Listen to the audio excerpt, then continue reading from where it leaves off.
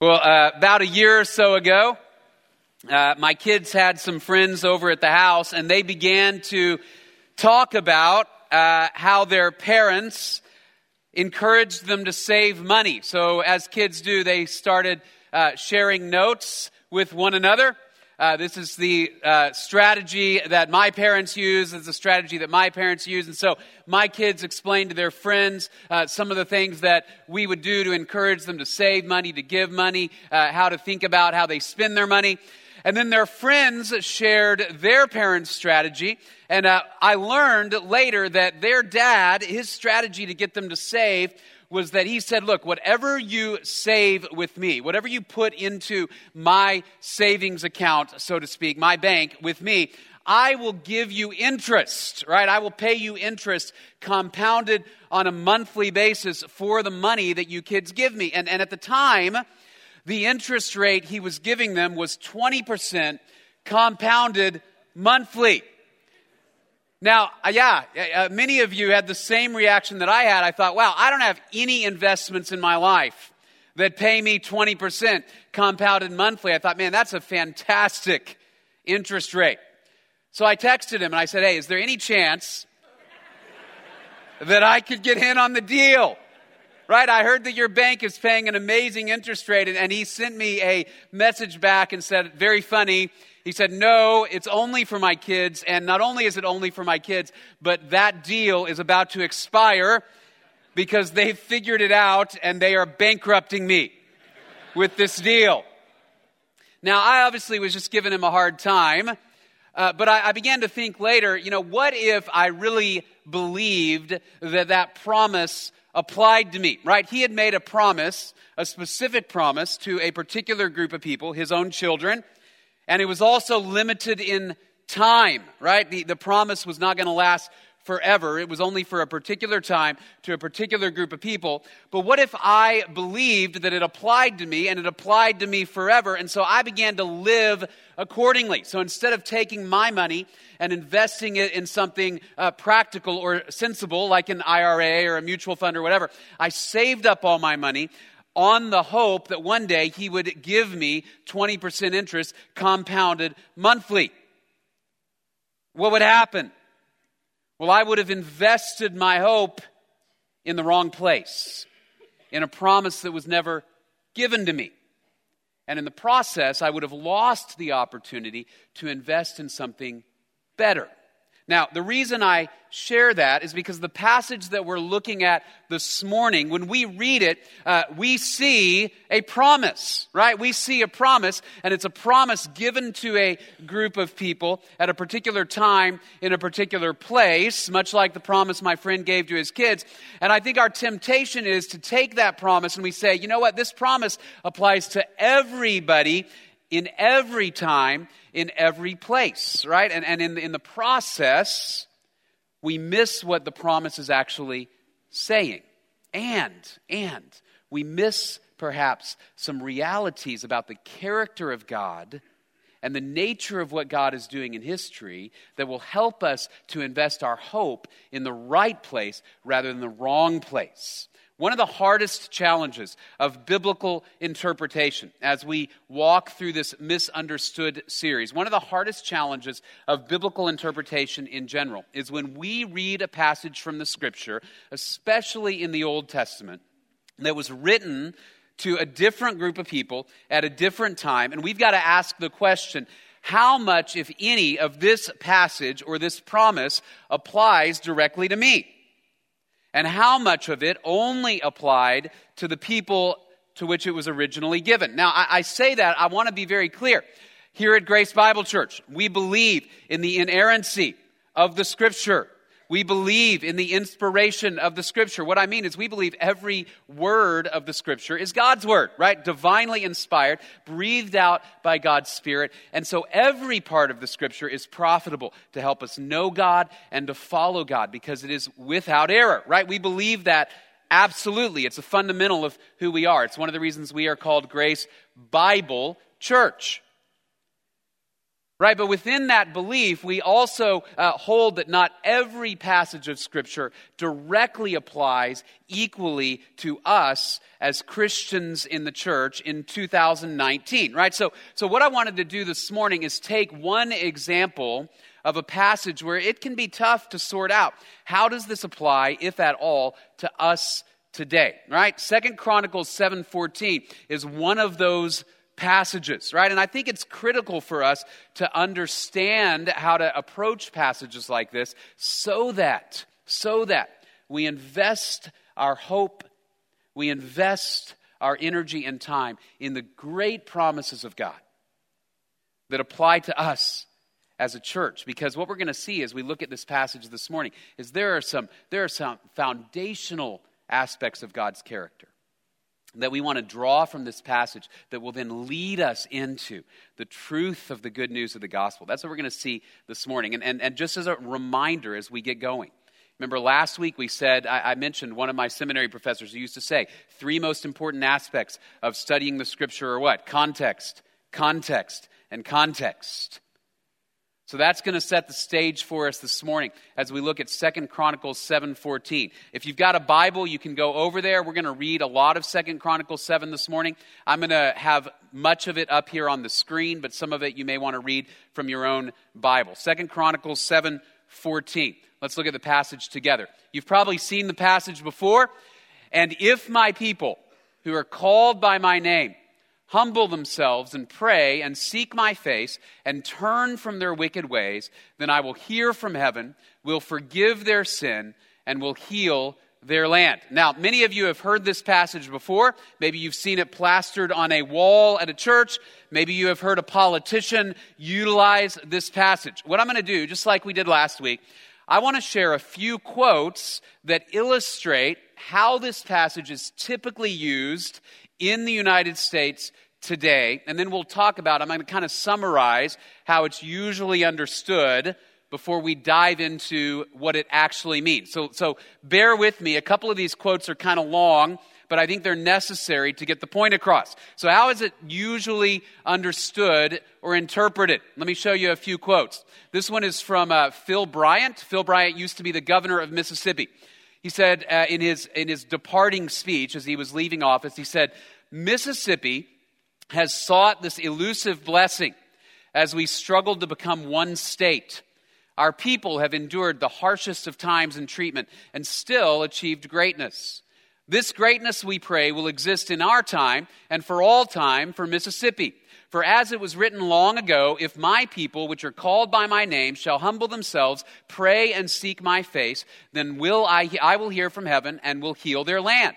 May this promise always be our guide, and may God continue to bless Mississippi and the United States of America. So let me just summarize what he's getting at. He's saying, look, Mississippi is a great place. Right now, I've been there, debatable, I realize that, okay?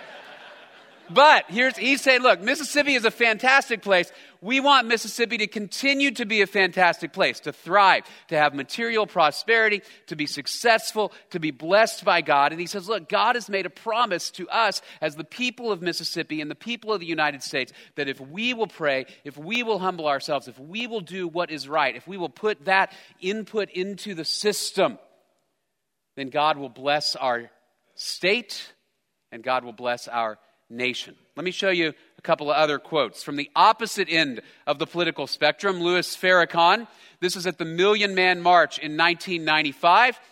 He said, but we've had enough now. This is why you're in Washington today. We've had enough. We've had enough distress, enough affliction. We're ready to bow down now. If my people who are called by my name would just humble themselves and pray and seek my face and turn from their wicked ways, then will I hear from heaven, forgive their sins, and heal their land. Now, in the context of that speech, Louis Farrakhan is talking about racial tension in the country, right? And he's saying it's created disunity and conflict and problems. And he says, look, if we will do this, if we will bow down and humble ourselves and pray, what will God do? He will remove those problems from our nation, from our world. Right now, the irony, of course, is Louis Farrakhan is not a Christian, nor does he claim to be a Christian. But he still took the passage and he says, this is how it applies in 1995 at the time to the United States and to the tensions that plague us. And we have a promise.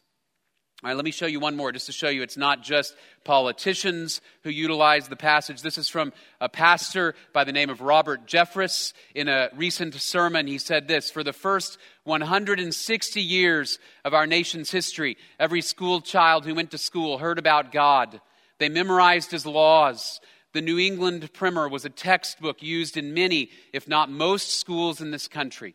And that New England Primer had verses from Scripture about God that every student had to memorize in order to pass. About 60 years ago, we allowed the liberals, the secularists in this country to engage in a social experiment. And the experiment was this: let's expunge any mention of God from the public square, from the schools, from the government. Let's stop prayer. Let's stop Bible reading. Let's remove all of those things and see if we can still have a good society, a moral society without God.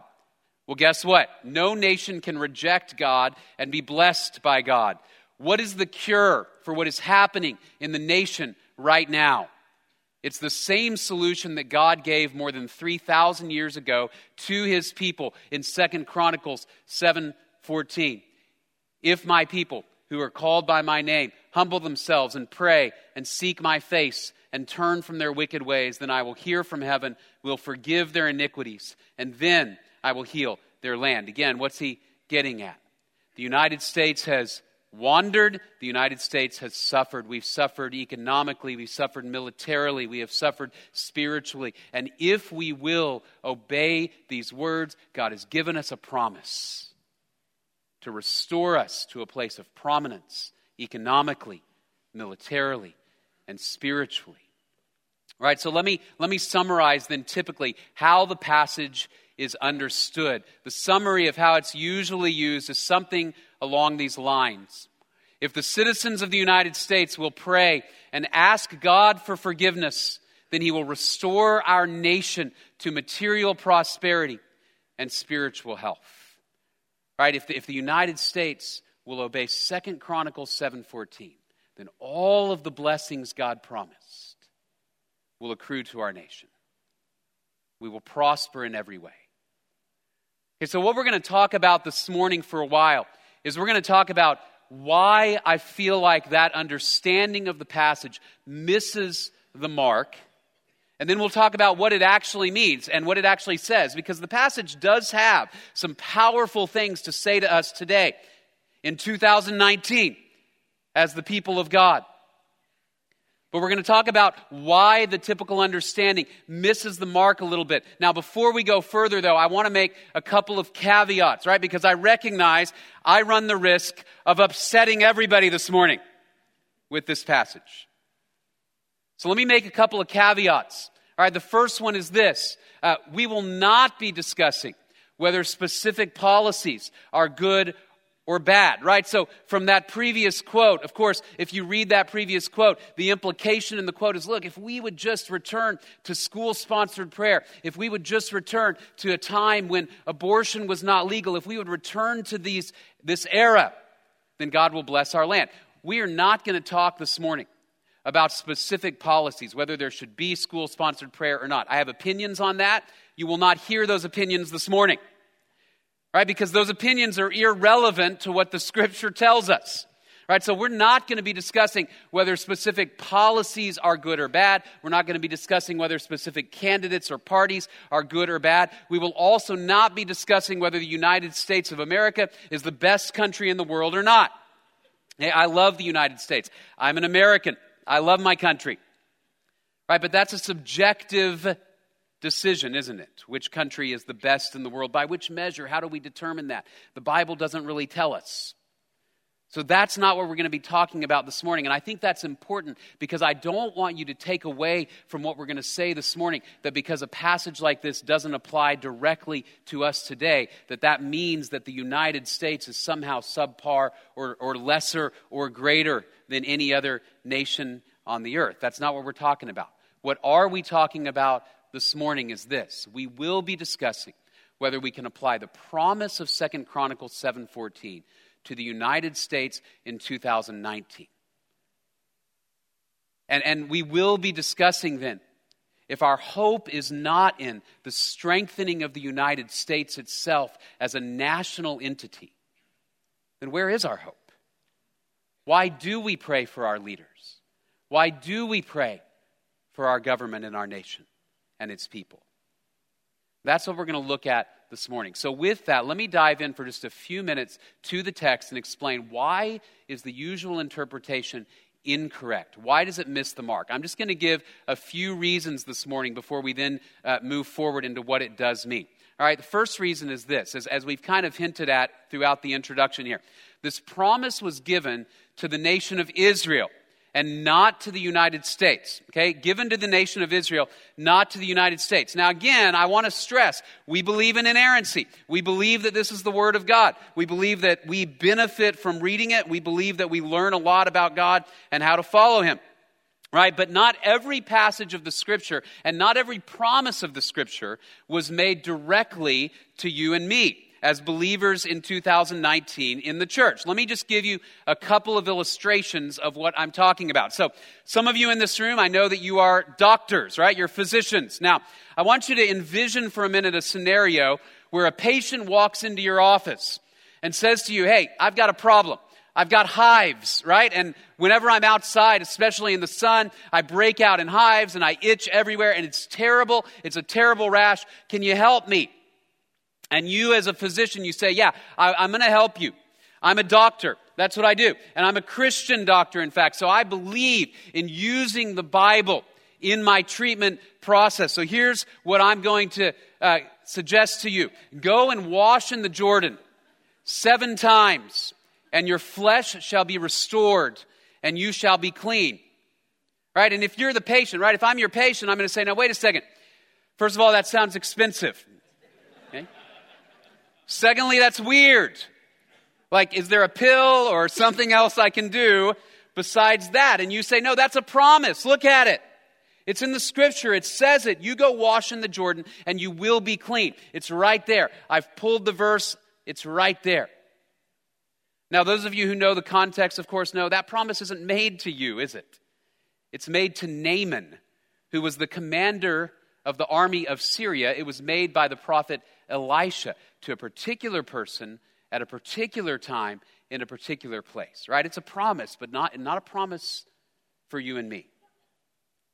There are promises in Scripture as we read them in their context that are not directed at you and me. Let me give you just a couple of other passages for illustration purposes. If you will not listen to me, I will continue striking you, and I will let loose the wild beasts against you. Okay, so less of a promise, more of a warning. Now, you could use this as a parenting passage if you wanted to. Right? You could pull it out, and you can say, look, kids, it says it right there. You're disobedient. You're disobeying your mom. You're disobeying your dad. Keep it up, and you can expect the wild beasts. All right? But this promise isn't made to your kids, is it? It's for the nation of Israel. Let me just give you one more from the same chapter in Leviticus 26. If you walk in my statutes and observe my commandments and do them, then I will give you your rains in their season, and the land shall yield its increase. Okay, so Mike just shared a Creekside building update this morning. Some of you know we have been working on getting that building process started for months. And the main thing that has slowed us down has been rain upon rain upon rain, right? Not rain in season, rain out of season. More rain than you can imagine. So I read something like this and I go, what did I do wrong? Am I not walking in God's statutes and observing His commandments? Why does it keep raining when it shouldn't be raining? Well, that promise wasn't made to me. Right? This promise was made to a particular group of people at a particular time, to the nation of Israel in the context of God's covenant with them under the law. All right, when we look at 2 Chronicles 7:14 then, what I want us to recognize is this is a passage that was made the promise that was made to the nation of Israel at a particular time. We're going to talk more about that in just a couple of minutes. I'll dive into some of the context. But for the moment, the interpretation misses the mark. The usual interpretation misses the mark because the promise was given to Israel and not to America. Secondly, the quote is incomplete. Now, we saw this last week when we examined "Do not judge, lest ye be judged." Remember when we talked about how you can't just pull out one portion of a passage or one portion of a text and utilize it for a broad principle if you haven't read the context, okay? The quote is incomplete. Now, one of the things I want to point out, actually, is that 2 Chronicles 7:14, usually when you see it quoted, it begins with an if, okay? But in the text, in the scripture, it actually doesn't begin with an if in verse 14. It begins with an and. Now, there is an if.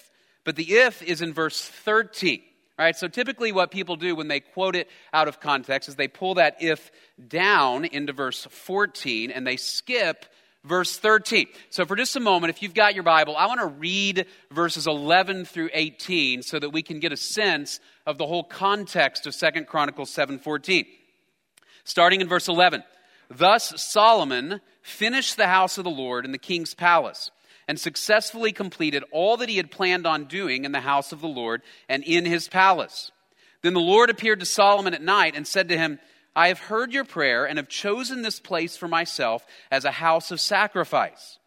Verse 13 now, "If I shut up the heavens so that there is no rain, or if I command the locusts to devour the land, or if I send pestilence among my people, and my people who are called by my name humble themselves and pray and seek my face and turn from their wicked ways, then I will hear from heaven and will forgive their sin and will heal their land.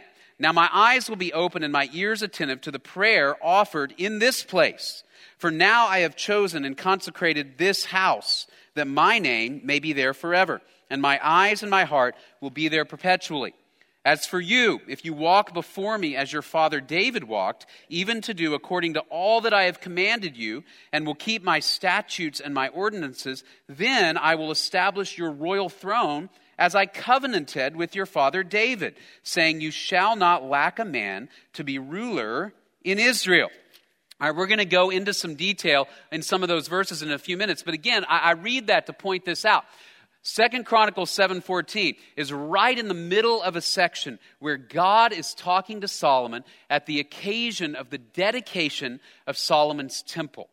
Right? And as you read the passage, it's very clear that what God is talking about relates directly to some covenants that he had made with the people of Israel and with Solomon's father, David, right? So that the quote is incomplete if we just go to verse 14 and pull it out and use it as a blanket promise for every nation at every time in every place. And in general, this is the principle I want to communicate. Anytime somebody does that, right? Anytime somebody takes one verse that begins especially with an and or an or an if and says, this is a principle for your life, always ask the question, what comes before that verse? What comes after that verse, right? So imagine just for a moment that you and I find ourselves in an argument one day over some Bible passage or maybe a political viewpoint or whatever, and you and I disagree, and I begin to get frustrated because you won't see things my way, and I say, look, I'm a pastor, I know the Bible, I have a verse for you, okay? And here's my verse for you. If only you would be altogether silent, for you that would be wisdom. Okay, and I pull that out and I say, that applies to you right now. Right? It's God's way of saying to you, I win. Right? And so I need you to be quiet. Now, what are you going to say? Well, maybe you've left some things out of the context of that verse, right? Like the entire flow of the book of Job. Okay? I can't do that. As I was preparing to preach this for the first time over at Creekside a few weeks ago, a friend of mine sent me a message on Facebook, and she said, hey, I saw a meme going around recently that had this passage on it, and she sent me the meme. This is from the book of Ezra, chapter 10, verse 4. It says, rise up, take courage, and do it. Now, that's very inspirational, the way that it is put together. In the context, though, what's happening? Well, this was after the exile, and the people of Israel, the men of Israel, had married idolatrous wives. And Ezra says, we need to purify the nation, and so you need to send away the idolatrous wives because they are leading our hearts away from God. So rise up, take courage, and do it. Okay, this is not a passage about running your next 5K. Okay? But what do? We pull it out and we say that applies to every person in every place at every time. It's incomplete. Okay, and the same thing happens to 2 Chronicles chapter 7 when we say, man, this applies over here. I'm going to pull it out of its context and move it over here. But we've left out most of the passage. Okay, so the usual interpretation misses the mark because the quote is incomplete. And then thirdly, and this is important, because our prayers do not obligate God to give us what we want. Our prayers do not obligate God to give us what we want. See, I think when the passage is typically utilized in the way it is utilized, the implication is this, that if we would just pray harder, if we could just be better Christians, work harder, do better, then the output will be God will give our nation prosperity, spiritual revival, material and military success. Right? And see, the danger of that understanding of how God works is, what do we do then when the output is not what we expect? What do we do when we say, I'm praying for something I thought that God wanted, and the output isn't what I hoped for? And it begins to unseat us in terms of our trust in God. I was listening not long ago to an interview on a podcast, and it was with a Christian musician who had since walked away from the faith, right? He had once followed Jesus, and then he decided he didn't believe in God anymore. And the interviewer asked this musician, well, what was it that led you away from your belief in God? And he said, well, here's what it was. He said, I was struggling in my marriage, and it seemed like my marriage was falling apart. And I kept praying that something would happen, that God would do something, that God would fix it. That God would allow my wife to overlook all of my transgressions and move on. And he said, I prayed, and it didn't work out. And I decided, look, if God doesn't answer that prayer that way, then he must not be there at all. And so what happened is he had a view of God, that if I pray a certain way, and the outcome isn't what I hope, then maybe God isn't real after all. Right? Because the God he believed in was a God that would give you a sure output of blessing in response to fervent prayer.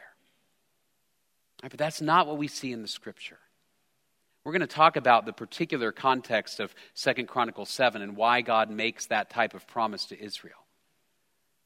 But even in the context of his covenant with Israel, the important thing to know is that the law itself and the blessings of the law itself, those were given by God's grace to the people. And there was never a sense in which God said to them, look, if you are good enough, you will earn my blessing. That's not how God works. God's blessing is always by grace. All right, so we'll talk in just a moment about how the law operated, but the key thing is this: our prayers don't obligate God to give us what we want. I was reading this past week about how Nigeria, the country of Nigeria, they have one of the highest percentages in the world of evangelical Christians, right? There are more evangelical Christians in Nigeria than there are in the United States, at least in terms of percentages. And yet there are more people living in extreme poverty in Nigeria than anywhere else in the world, right? So the question is this: is that because Christians in America pray better or more often than Christians in Nigeria? What are they doing wrong that we're doing right? Right, so the danger, of course, you see, is if we take this view of how God works, it leads us into a faulty understanding of God. Okay, our prayers do not obligate God to give us what we want. Okay, so then the question is this: what does the passage then mean in its context? And here's how I'm going to summarize it, and then we'll walk through it for just a few minutes. Under the law of Moses, the nation of Israel received material and spiritual blessings for obedience and curses for disobedience. Okay, so let me set the stage for this passage. All right, so we understand exactly what was going on. Okay, the context of the passage, as I mentioned a few minutes ago, this is at the dedication of Solomon's temple. Now, you may remember, God had made a covenant with King David, Solomon's father, right? And he had told David, look, I'm going to establish your kingdom. I'm going to give you a throne. I'm going to give you a house. I'm going to give you a kingdom. David, you will always have a descendant who will have the right to reign over Israel. You will always have a kingdom over which to reign, right? He had made this covenant with David. That covenant with David came right after David had said what? David said, God, I want to build a house for you in Jerusalem. I want to build you a temple. And God said, no, you're not going to build the temple. Solomon, your son, will build the temple. But he said, David, I'm going to give you a kingdom and a descendant who will reign on the throne. And you'll always have the right to reign. Your line will always have the right to reign. So Solomon comes along, and now it's Solomon's turn to reign. And he builds the temple that David didn't get to build, right? So now Solomon has built this temple, and here they are at the dedication of the temple. And remember, what was the temple? The temple was the place where the Jewish people worshiped God, right? So they brought sacrifices to God at the temple. And remember, in the midst of the temple was the Holy of Holies. And in the Holy of Holies was the Ark of the Covenant, where God's presence dwelt in a very powerful and visual way. The only person who could go into the Holy of Holies was the high priest of Israel. And only once a year, on the Day of Atonement, on Yom Kippur, he could go in. Right? So this is the dedication of the place where the nation of Israel, in the midst of the nations, will worship God. And so God says, Solomon, I want to remind you at the occasion of the dedication of the temple, I want to remind you of the covenant that I made with your fathers. There was a covenant with Abraham, and there was a covenant with David.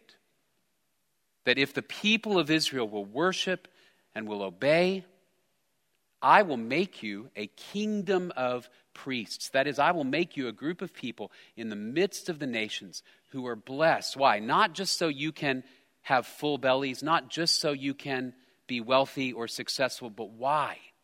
So that in the midst of the nations, you will demonstrate the kindness and the grace and the love of God, so that people from all the nations will come and worship God at this temple.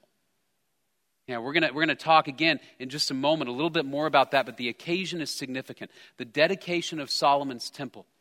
All right, secondly, this is God's response to Solomon's prayer from chapter 6. All right, particularly verses 26 to 31. If you'll look for just a moment, chapter 6, verses 26 to 31. This is in the middle of Solomon's prayer. And he says this: when the heavens are shut up and there is no rain because they have sinned against you, and they pray toward this place, that is toward the temple, and confess your name and turn from their sin when you afflict them, then hear in heaven and forgive the sin of your servants and your people Israel.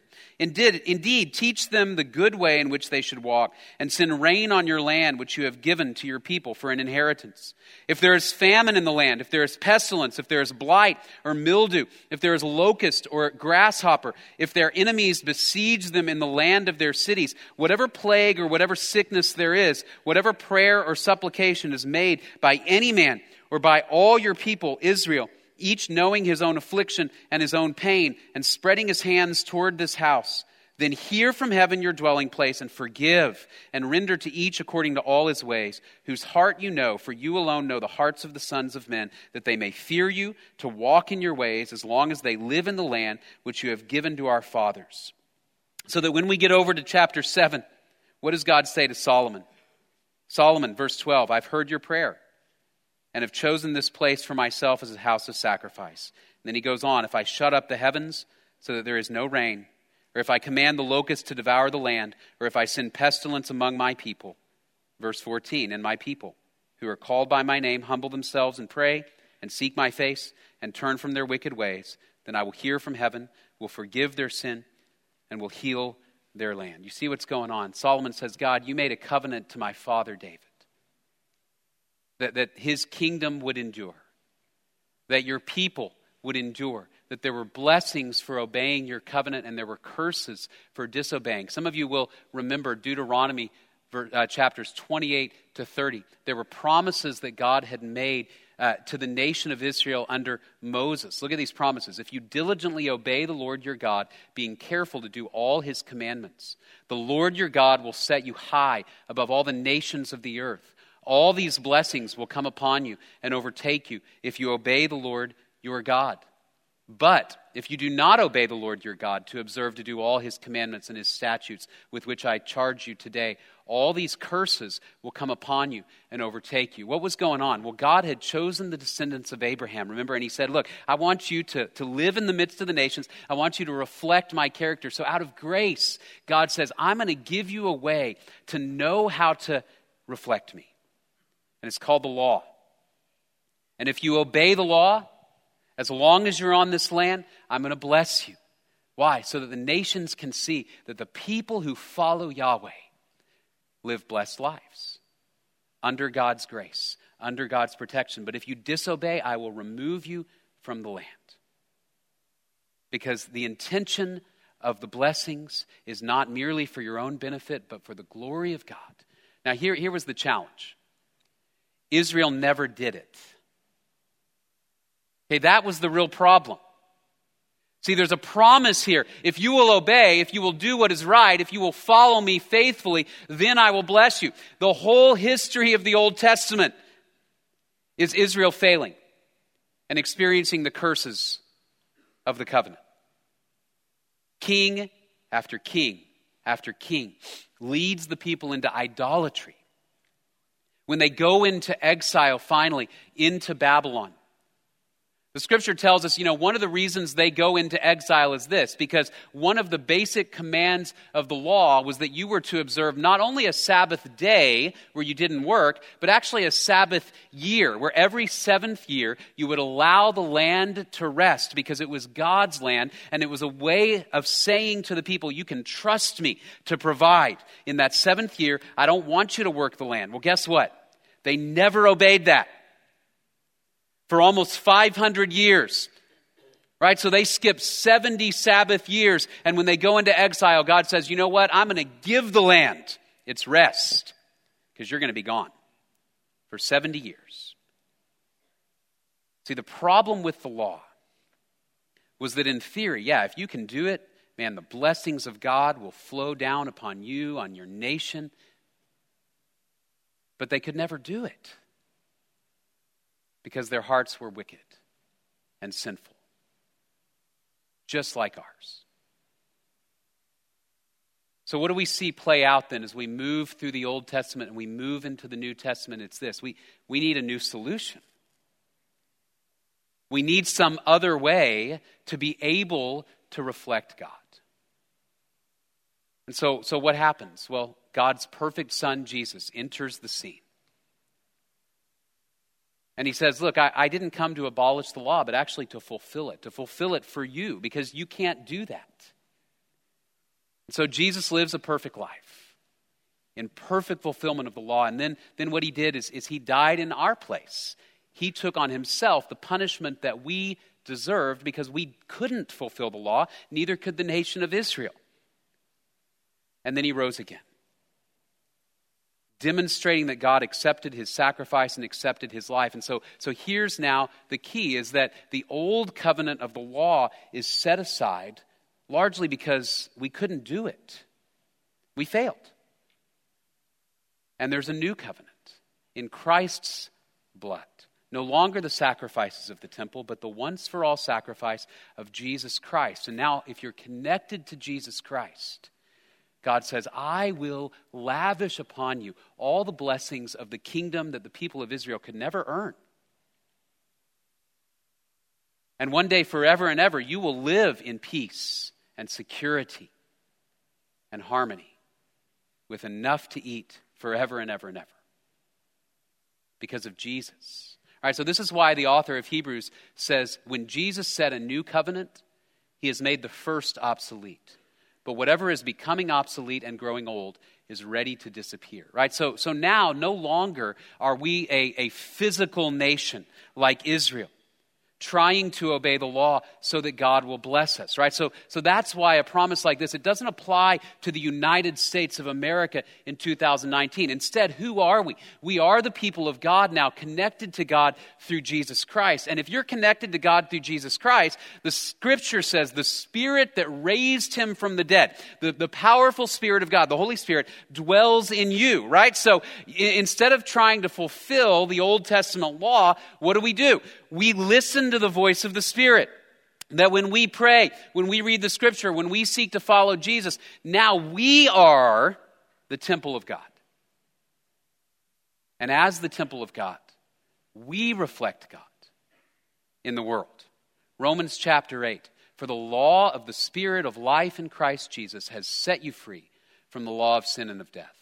For what the law could not do, weak as it was through the flesh, God did, sending his own Son, so that the requirement of the law might be fulfilled in us, right? This is why Peter would say, hey, you're a kingdom of priests.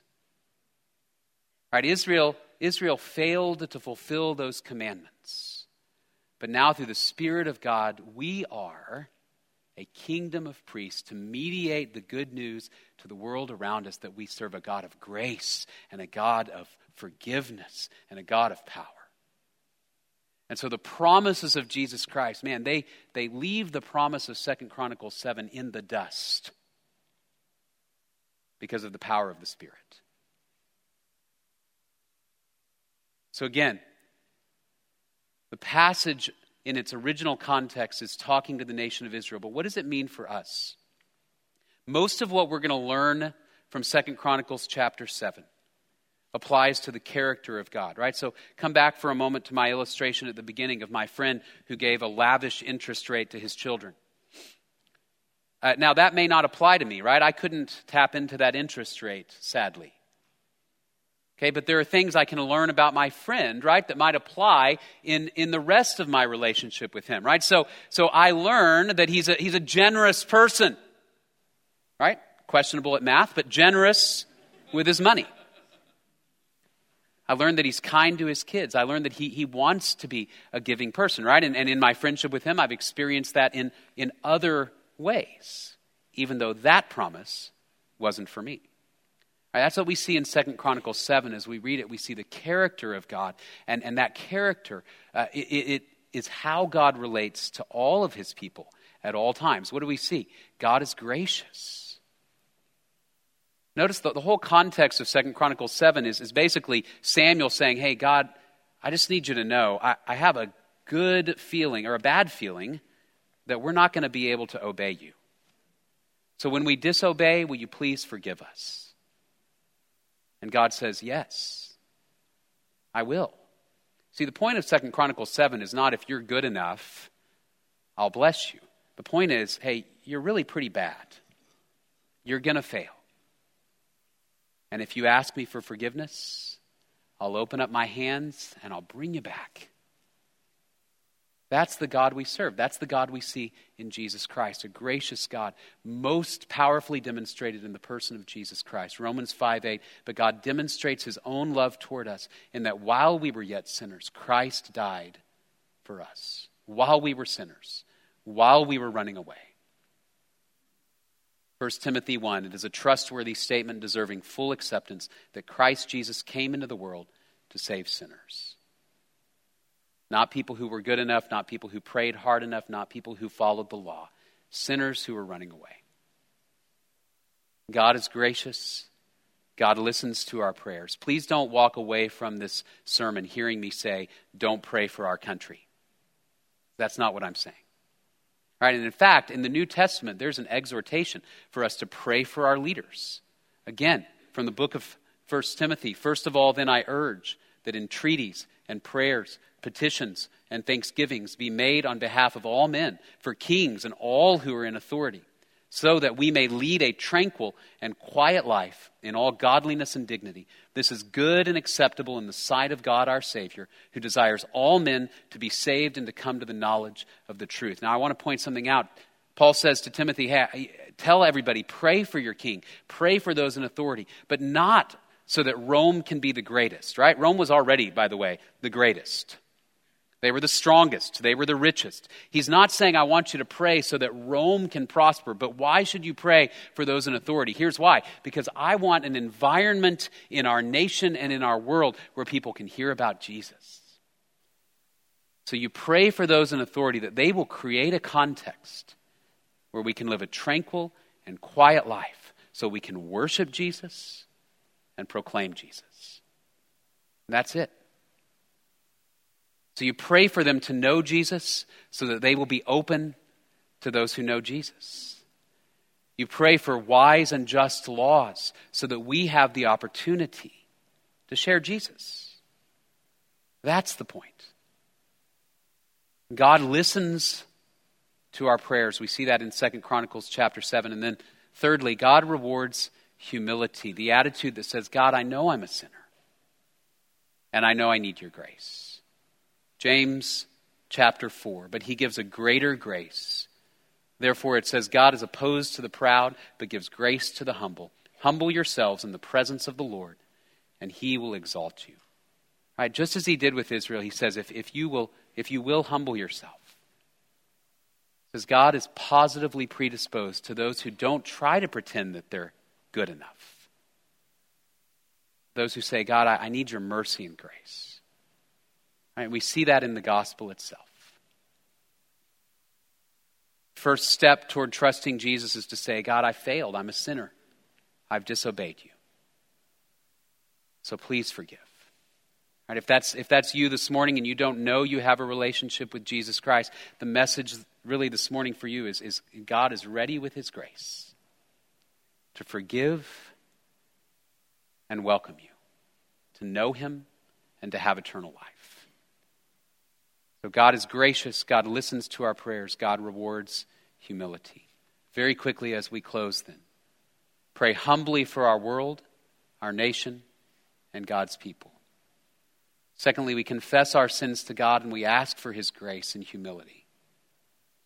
And then thirdly, when it comes to what God does in the nations, we say, you know what, I can't control that. I don't have to fret or worry about that.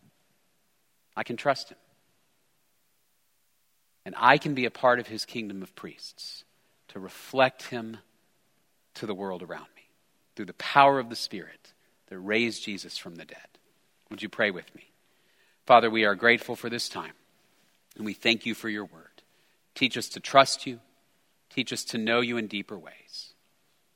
Father, we pray that we'd trust your timing. We pray that we would be people of humility, and we pray that we would look for and receive your grace.